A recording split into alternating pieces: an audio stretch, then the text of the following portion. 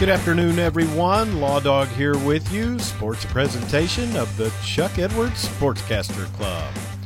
Clinton and Weatherford football finished a home-and-home 7-on-7 series this week, and Reds head coach John Higbee says he's encouraged by what he's seen from his team this summer. As expected, you've got a ton of teaching. The truth is, probably more so this year than last year because we more or less replaced our entire secondary. Really, really good because we need all we can get. Well, they're eager to learn. They're just rough around the edges, young. Not everybody's completely raw, brand spanking new. They've gotten quite a few reps in practice, but there's a whole big difference between being in practice and then now you're out in the middle of the whole thing the entire time. It's been a good summer. The kids worked their tail off.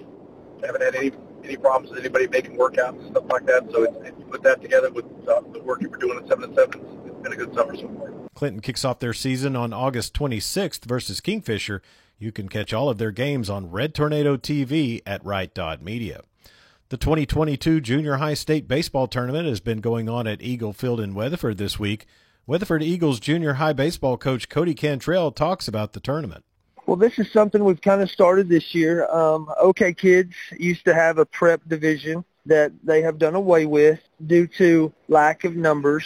So we've kind of started our own here at Weatherford. I think it's a deal we're going to get to host every year if we'll put it on. We've kind of taken the OK Kids State Tournament and changed it a little bit and made it a junior high state tournament. We have 8 teams this year, and hopefully next year and the year after we're going to try to expand that. It's something that it's good for the town, and it's always a good deal to bring people to Weatherford. The championship game between Weatherford Majors and Fort Cobb will be at 6 o'clock this evening.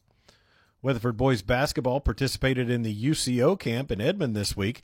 Head coach Derek Bull talks about the competition level at the camp. We were in the top division there at UCO against primarily 5A and 6A teams, so a lot of good competition we saw there. I thought we competed well in almost every game and, hopefully got a lot out of it that'll help us come next season. Weatherford has 4 returning starters from last year's state semifinals team in C.J. Nixon, Nate Rehrman, plus twins Tate and Ethan Sage. All players are very young. Bull talks about their development. I think that's something that all 4 of those returners that played a bunch of have done. They've gotten even taller than what they already were, and they've started to mature a little more physically, which just comes with age. But skill-wise, they've all improved and gotten better too. Right now we're just trying to find some other guys to step up in some of those other roles to replace a couple of the guys we lost last year. So summertime's a good evaluation period for some of those new guys.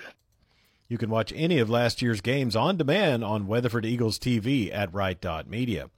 We ran our Pulse of the Fans poll yesterday on our 97.3 The Score Facebook and Twitter pages, and we asked you who will have the better season in college football, OU or OSU. The results are in, and Sooner Nation made their voice heard as they took 100% of the vote. We'll have another poll for you next Thursday.